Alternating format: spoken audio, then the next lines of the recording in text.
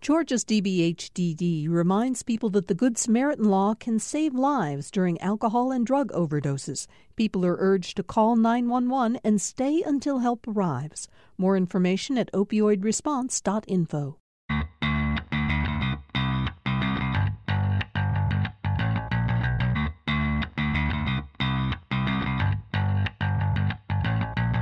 You're listening to Nothing Funny About Money. I'm Dr. Matt Gorin, CFP, overcredentialed, underappreciated, and I'm here with my friend and colleague, Danny Kofke. Hello. Danny's resume includes 4 personal finance books, including The Wealthy Teacher. We've also got our producer, Gene Davis, joining us again. Hello. Gene, you just graduated college. Yes, we talked about that on our last episode. How's the resume look? It's definitely shorter than yours or Danny's. But no less impressive, Gene has worked at WGA, written for the Flagpole magazine here in Athens, and has produced content on employment and personal finance. Nice. Yeah, see, plenty to talk about. And here also is Chris Shoup. And my resume, unfortunately, is merely a long list of failures and missed opportunities. Chris, you sell yourself short. You all should see this guy's office. He's running out of space for all his awards, including Best Radio Station in Georgia, which I'm giving you credit for. I was going to say, I'm not actually an entire radio station. So why are we spending so much time on these intros? It's important to recognize your accomplishments and communicate them well as you look for a job. And getting a job is what we're talking about on today's episode. So stick around. Try me, 'cause I bet I got what you really need. I'm quick to learn and I can work with people in a team. Try me, did you know I can't do anything? Just witness this impressive list of my activities. Business, dancing, throwing a party, with you. That was Caro Bonito with Try Me, perhaps the most on-the-nose song ever written about applying for a job. So check out Caro Bonito, which means beautiful gas. Is that right? Does it? I don't know. Bonita is beautiful. That's bonita. Both. Well, Both. Is bonito masculine? El hombre es bonito. oh, boy. Oh. La mujer es bonita. Ooh. Okay. There. Why are we even talking about jobs on this episode? Well, of course, from a personal finance point of view, most of our income is coming from work. Another reason, too, why we look for a job is for life satisfaction. According to a Gallup poll, 40% of Americans don't feel like their job is a good fit for their skills and interests. Yikes. Yeah, and 70% of people don't feel engaged while they're at work. They're just showing up to clock in and earn some money. Think about how we spend more time at work than doing anything else. That's a really depressing life. Yes, it is. I used to think that when I left teaching, I was driving into Atlanta. And for those around here know, traffic in Atlanta is not so fun. So I kind of thought to myself, statistically, 7 out of every 10 people that I passed stuck in that horrible traffic hated the place that they were going to. It's more than 7 out of 10. It's got to be higher than that. Don't you think? We talk about this all the time, right? Like everybody seems to complain about their jobs Right. and hate their jobs. The idea of a job ruining your life is also really popular in our culture. And one of my favorite movies, that's actually the entire point of it, I'm speaking about Office Space. And let me share a scene with you all. Here, our main character has already given up on work, and now he's talking about his daily routine. And after that, I just sort of space out for about an hour. Till I'm thirsty.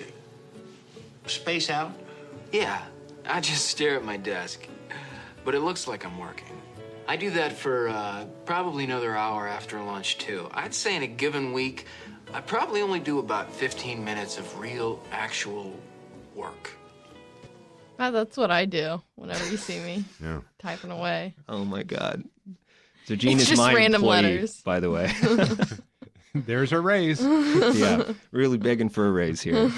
Do you guys have the same kind of experience? Have you had jobs you just hated going to every day? Gene, go ahead. You can just go ahead and say. The one you have now. Yeah, that's right. No, I used to have this job delivering flowers, which sounds cute, but really you're mainly just delivering to funerals and to sick old people. And there was one day when I was delivering flowers to someone with the same first and last name as me. And I got there, and I was so psyched to meet her because I was like, oh, I've never met anyone like with my same name before. This is going to rock. Like, we're going to bond. And I get there, and she's like, it's like a hospice place. She was like close to death. And it just really made me confront my mortality in a way that I wasn't getting paid enough for. And then immediately, the very next place that I delivered to, I got bit by a dog. Wow. Well, I can't top that. Wow, maybe she was you from the future and you're living on some kind of loop. I've thought about that. I really hope not. Mm-mm. Yeah. For a lot of people, the only way out of some of these terrible jobs is literally to just get a new one. You often can't make your own job that much better. Of course, getting a new job is a lot easier said than done. Definitely. Fortunately, there is a step-by-step process for making the transition. And step one, search online for a new job. No, that's way down the line. Well, so where do we start then? Well, first, let's zoom up and take a look at the big picture. Ken Coleman is a career consultant and host of The Ken Coleman Show. Here he is discussing how to find your sweet spot. What do I do best? Yep. Top talent. Yep. What do I love to do most? Top passion. Yeah. Values? What matters most to me? What's the result of my passion at work? Yeah. Then you're in your sweet spot. Talent, passion, and values. That's the sweet spot. Now, we dig down a step further. How do you figure out what your talents are? Here's Ken again to share his take. But you start with an exercise of writing down on a sheet of paper. Very important to get this out of your head. Okay. What are my top 3 talents? I think this is great advice. So how about we all do this now? Let's get out some paper and write down our talents. Okay, everyone, what do you have? Number 1, writing things down. Perfect. Well, I can't say that. This looks like it was written by a chicken on a caffeine binge. How about you, Gene? How come everyone else gets funny lines and I have to be sincere? That's not fair. You can improv something. Someone else has to be sincere first. Danny? Well, I would say my top talent is probably patience. And that may not be a talent per se, but it's kind of helped me teach special needs kids, helped me handle being a financial coach sometimes to people, because sometimes it takes some patience to help people manage their money. So that's probably my top talent. And dealing with me, I think. That's a very useful talent to have. No, that's mine. I was going to use that one. That's no fair. All right, we're done with step 1. Now, let's get back to Ken for the next question we ask ourselves. What do I love to do most? And Anthony, this is passion. Yes. What am I passionate about? And this is what it feels like. When I am engaged doing this task, whether it be a job, a hobby, you're doing something at school, maybe it's acting, maybe it's playing an instrument, maybe it's singing. But when you are in this act, you feel alive. Ken's talking about what some people describe as a calling. What were you meant to do? The mental state Ken's describing is a real thing that psychologists call flow. People who are in flow basically don't get tired. They work harder, they're better at what they're doing, and they feel good while they're doing it. So let's try this now. What gets you all in the flow? What's your passion? As all of you have often agreed with me, it's just fun to just listen to me talk. Isn't it? Just listen to that, isn't it? Oh. It makes my morning drive much better when I'm going to work in the morning, hearing your voice. See that? And there's Danny. The 50 is in your box. But seriously, I do actually enjoy the process of announcing. And if you're out there and you have some high-paying job where I could do some of that, send all of your cards and letters to Matt Gorin. Somehow I'm the one responsible for that. Well, you're my agent now. You didn't understand that? I guess this so. is a two-way street, pal. Yeah. I think you and I have a similar passion. I think you like talking more on the radio. I really like talking in front of groups of people. I've liked being up on stage and engaging with the audience more. But we do have that passion for communicating with folks. What's your passion, Gene? Watching TV. This episode is, I think, being dedicated to Gene. Yes. As we're going on. Everything we're going to say is going to be useful for her professional development. Great.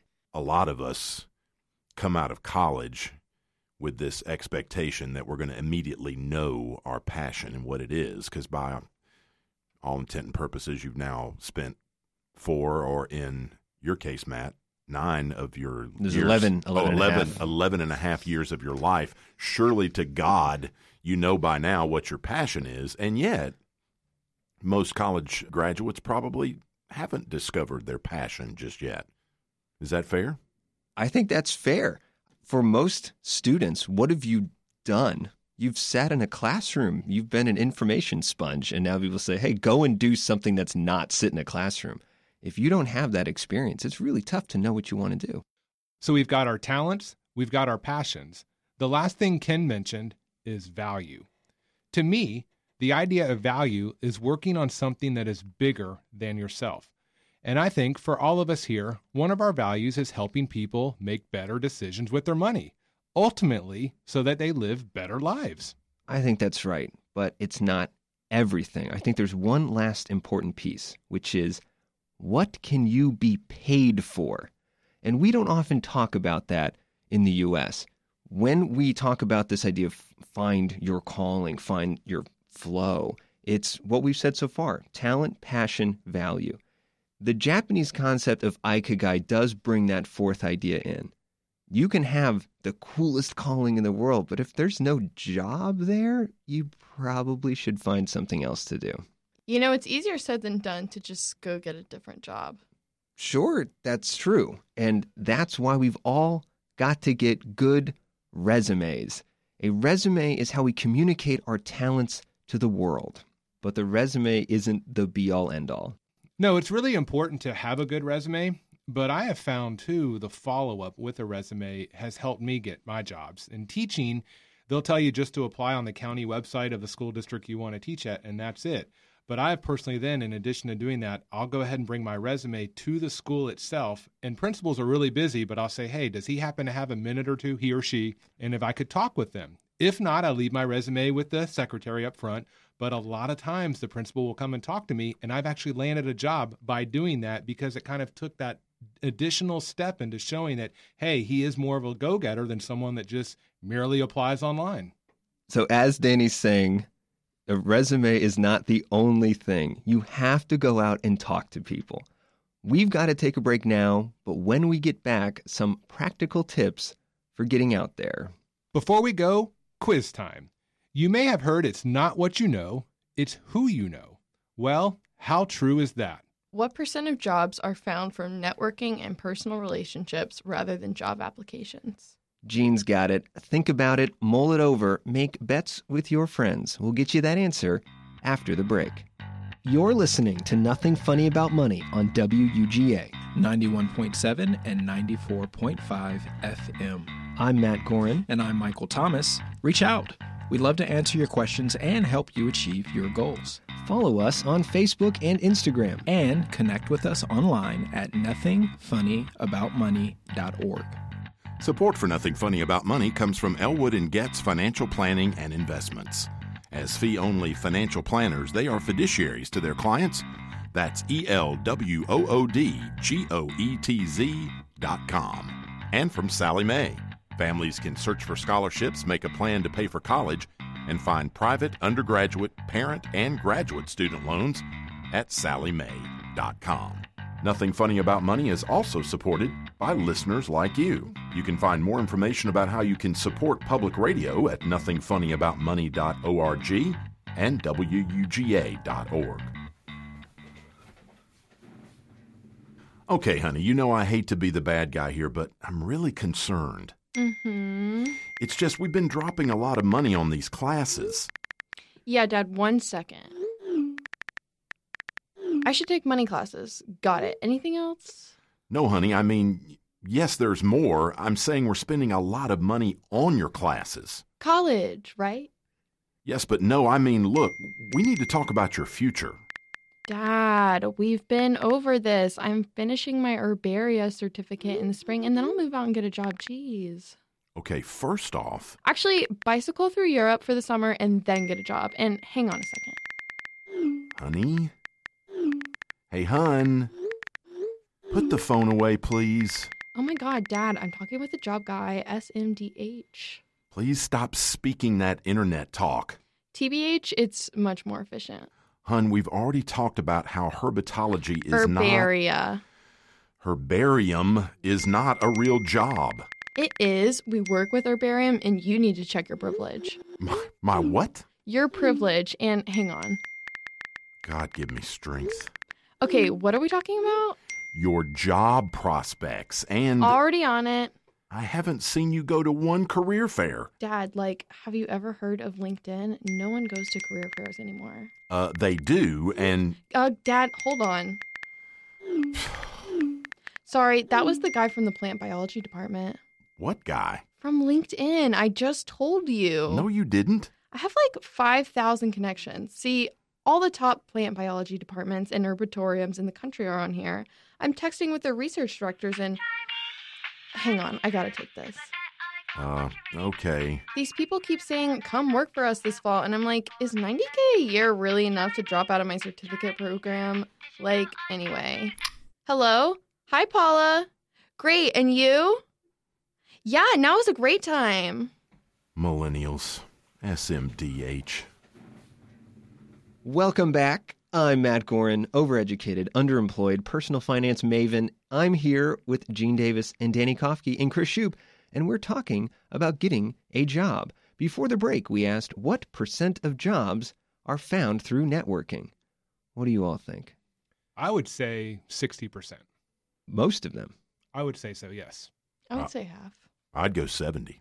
70. Yeah. Yeah, so the people who've researched this stuff say at minimum 70.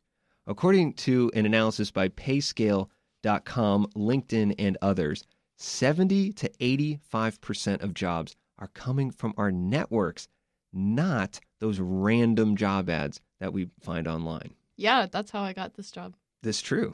You knew Dr. Herndon, and I know Dr. Herndon, so through him. The old adage, it's not what you know, it's who you know, right? So I kind of think that holds true. So the question for those of us out there who feel like our professional networks are pretty small, how do you grow a professional network? Well, I know in a lot of cities, they have monthly meetings, and I've been to some here in Athens, actually, where you have various businesses get together. So I think that's one way. And it also depends on what kind of field you're looking to get into. Obviously, for me being a teacher, it's a little bit easier because there's always teaching jobs available. But I think you just kind of have to see what network you're getting into, what field, and then kind of go where those people are. And in your case as a teacher, when you started out, your university set you up with a teaching gig. Right there, day one, they were helping you grow your network. Yeah, I mean, I was blessed because that's the way, it worked with me. I student taught for a semester at a school. So then when I did that, I was able to meet the principal, meet all sorts of teachers. Then I became a substitute and then kind of bounced around the county. But then you do that at a couple of schools and the principal notices you. And then when the school year starts, they need a teacher. If you stand out a little bit, oh, yeah, I remember you. Why don't you come and teach for me? But you got to do a good job. And then also you kind of have to, you got to stand out a little bit. So you can't just be the average person and you're sitting there and the principal comes in and the kids are watching the computer. You got to kind of be actively engaged with them. Right. And standing out helps if you wear funny hats. It does. Yes. What would you guys do to network? I think the first thing that's important is back to finding your passion or finding what it is you want to do, and then be sure you're involved in the group of people that are doing that. So, I mean, it's kind of difficult to network for a job when you don't really have any relationship with that particular industry or career path. So you gotta find out what that is. Where is it that you want to go, and then get in with those people that are already doing that. Honestly, the most networking that I've ever done would be just making friends with the people in my classes, and kind of keeping in touch with them and what they're doing. How's that going? Medium. Okay. What's going well? Well, a lot of them have jobs, which is great for them. And maybe if there was something opening up at their workplace and I needed a job, they would let me know. Yeah. How could that go better? Well, I could ask them. Right. Be more proactive. Yeah, or try to sabotage them at their job. No, we wouldn't do that. We'd build each other up. And as Chris was saying, reaching out and volunteering and being involved in those organizations, I think, can help quite a bit. Most people, when they are introduced to you and you're meeting them for the first time and you want them to be part of your network, if you show up and the first thing that you say is, I'm looking for a job, I'd like you to pay me, it puts people into this weird mental state. Like, I just met you and you're trying to take from me. You want stuff from me. So like the energy is flowing from me to you, and you're a stranger. I have no idea who you are. And what I found works really well is when you meet people for the first time is to say, what can I do for you? I've got these skills. Does your organization need those skills? And even if all you're doing is volunteering, hey, that might show someone that you're willing to put in the time. Then when that opportunity arises where you could get paid, you're the first one on their mind. Yeah, I mean, that's helped me. Before I got into retirement planning, I was a teacher, and actually the retirement advisors for our school, they would come and talk to us, and they would do a couple presentations. And I said, hey, if you ever need help out, I'd love to go and talk to some teachers. So I ended up doing that for free. There were nights I'd traveled to Florida, came back, taught the next day. So, I mean, I went out of the way to do things like that. But they saw that, and then a couple of years later, a job was open in that company, and they hired me to do it. But it was because they saw those things that I could offer them and saw, okay, he can help us. I did the same sort of thing when I got involved in personal finance. Because remember, for me, I was a psychologist. I had no background in personal finance. No one was going to pay me to give them financial advice, and they shouldn't have paid me to give them financial advice. I volunteered with Operation Hope, which is a great financial education organization, with Job Corps, with the YWCA. I helped the University of California, Berkeley set up a peer mentoring program. All of that was free. And doing that for years made me much better at giving financial advice. I learned a lot from talking to all those people. And I could add that to my resume. I then had years of financial education experience so that when I applied to the University of Georgia to be a personal finance professor, they said, oh, look at that. He's been doing this job for 3 years already, even though I had never been paid. Because we talked about it earlier about when you leave college and you think, okay, this is what I'm going to do. So you majored in psychology. No clue. You didn't really know your sweet spot, thought you did. But then you started talking to people about managing money and you're like, hey, I can use this psychology because that's basically what money management is. But you could use that. And then you kind of found your passion through that college, even though it wasn't your degree. And then it helped you kind of get into where you are right now, where you get to do what you enjoy on a daily basis and you're helping people. And it's much better. Take it from me. Finding your sweet spot feels really good. Yeah, you're a well-paid NPR host now, so look at you. Oh, God. Very not true. One of the principles that I think we're talking about here is what some people call dipping your toe in. Many people I've met say, I'd love to get the new job. I'd love to change my life around, but I can't because I can't just find a new job. You don't need to find a new job. Find a couple hours every week to volunteer, to meet new people. Dip your toe in to some of those positions. And that's kind of what you're doing, Jean, with all these journalism jobs you're doing. Yeah, I do this and I freelance for the Banner Herald, and I'm trying to freelance for a couple other places as well, and chewing a little bit here, chewing a little bit there, seeing what works out. That's right. And it does take some time. Ultimately, though, you're going to end up with the dream job, hopefully here, if we can afford to pay you. So what Jean's talking about sounds more like the gig economy, which is a whole new episode altogether, right? Yeah. We are now in a new economic world where people don't generally work just one job.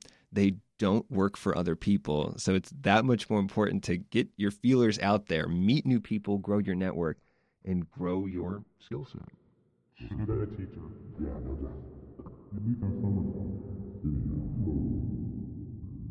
I don't want to meet new people. I've never networked in my life and things are going okay. Why do I need to schmooze anyway? Why can't people just give me jobs? Or better yet, free money? I could really go for $600 right about now. Yeah, if I had $600, I could go on a little vacation. Wait, will I ever be able to go on vacation? And what happens when I get kicked off my parents' health insurance plan? I can't afford that. What if I can't find more work? I won't be able to afford any of this. I have to get a bunk bed and share my room. I won't even be able to buy groceries. I'll be living off free samples from Trader Joe's. Something capitalism. I'll be one of the people Tom's gives shoes to. I'll be wearing rags, but not cute rags. Robots will take my job. Robots will hunt me for sport. I'll be sent to the home for wayward freelancers, begging for food from a cruel robot mistress. More, please? Can I have some more, please? Some more of what, Gene? What? Oh, You okay, Gene? Yeah, sure. Okay. People listening to this might say, hey, Matt, this all sounds very easy for you to say, or for Chris to say, or for Danny to say, but I'm more like Gene. I'm at the beginning of this. I'm building this stuff up. You don't know how hard it is. You don't know the struggle that we're going through. And I can tell you that at this moment, things are going well for me. But as Danny alluded to, I went through a career change that lasted about 3.5 years. I had a PhD, and within a year of graduating, I was on unemployment. And I've been on unemployment another time since then. I've lost a few jobs while making this transition. It isn't an easy thing. It's not something that you just snap your fingers and get. It takes a lot of time. It's very stressful. But what's the alternative?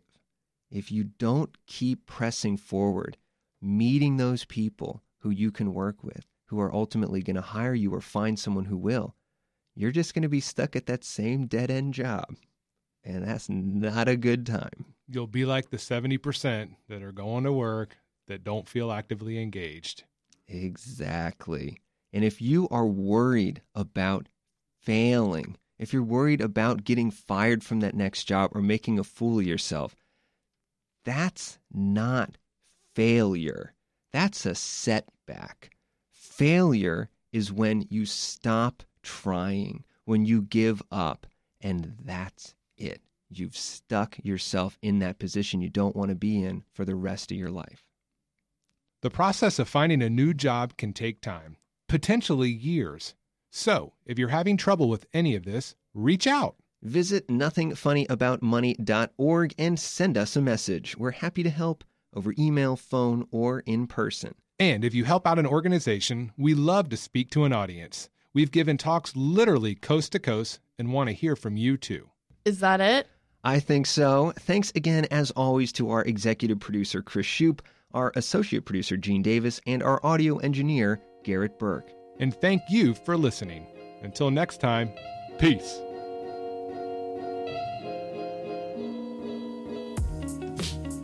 You've been listening to Nothing Funny About Money. This show is recorded in the studios of WUGA Athens on the University of Georgia campus. I'm Matt Gorin. And I'm Michael Thomas. Reach out.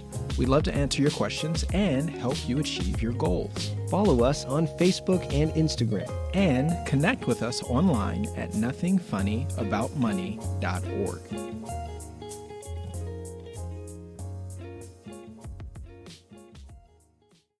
At a time when information continues to come at us faster and faster, sometimes you need to hit pause and rewind.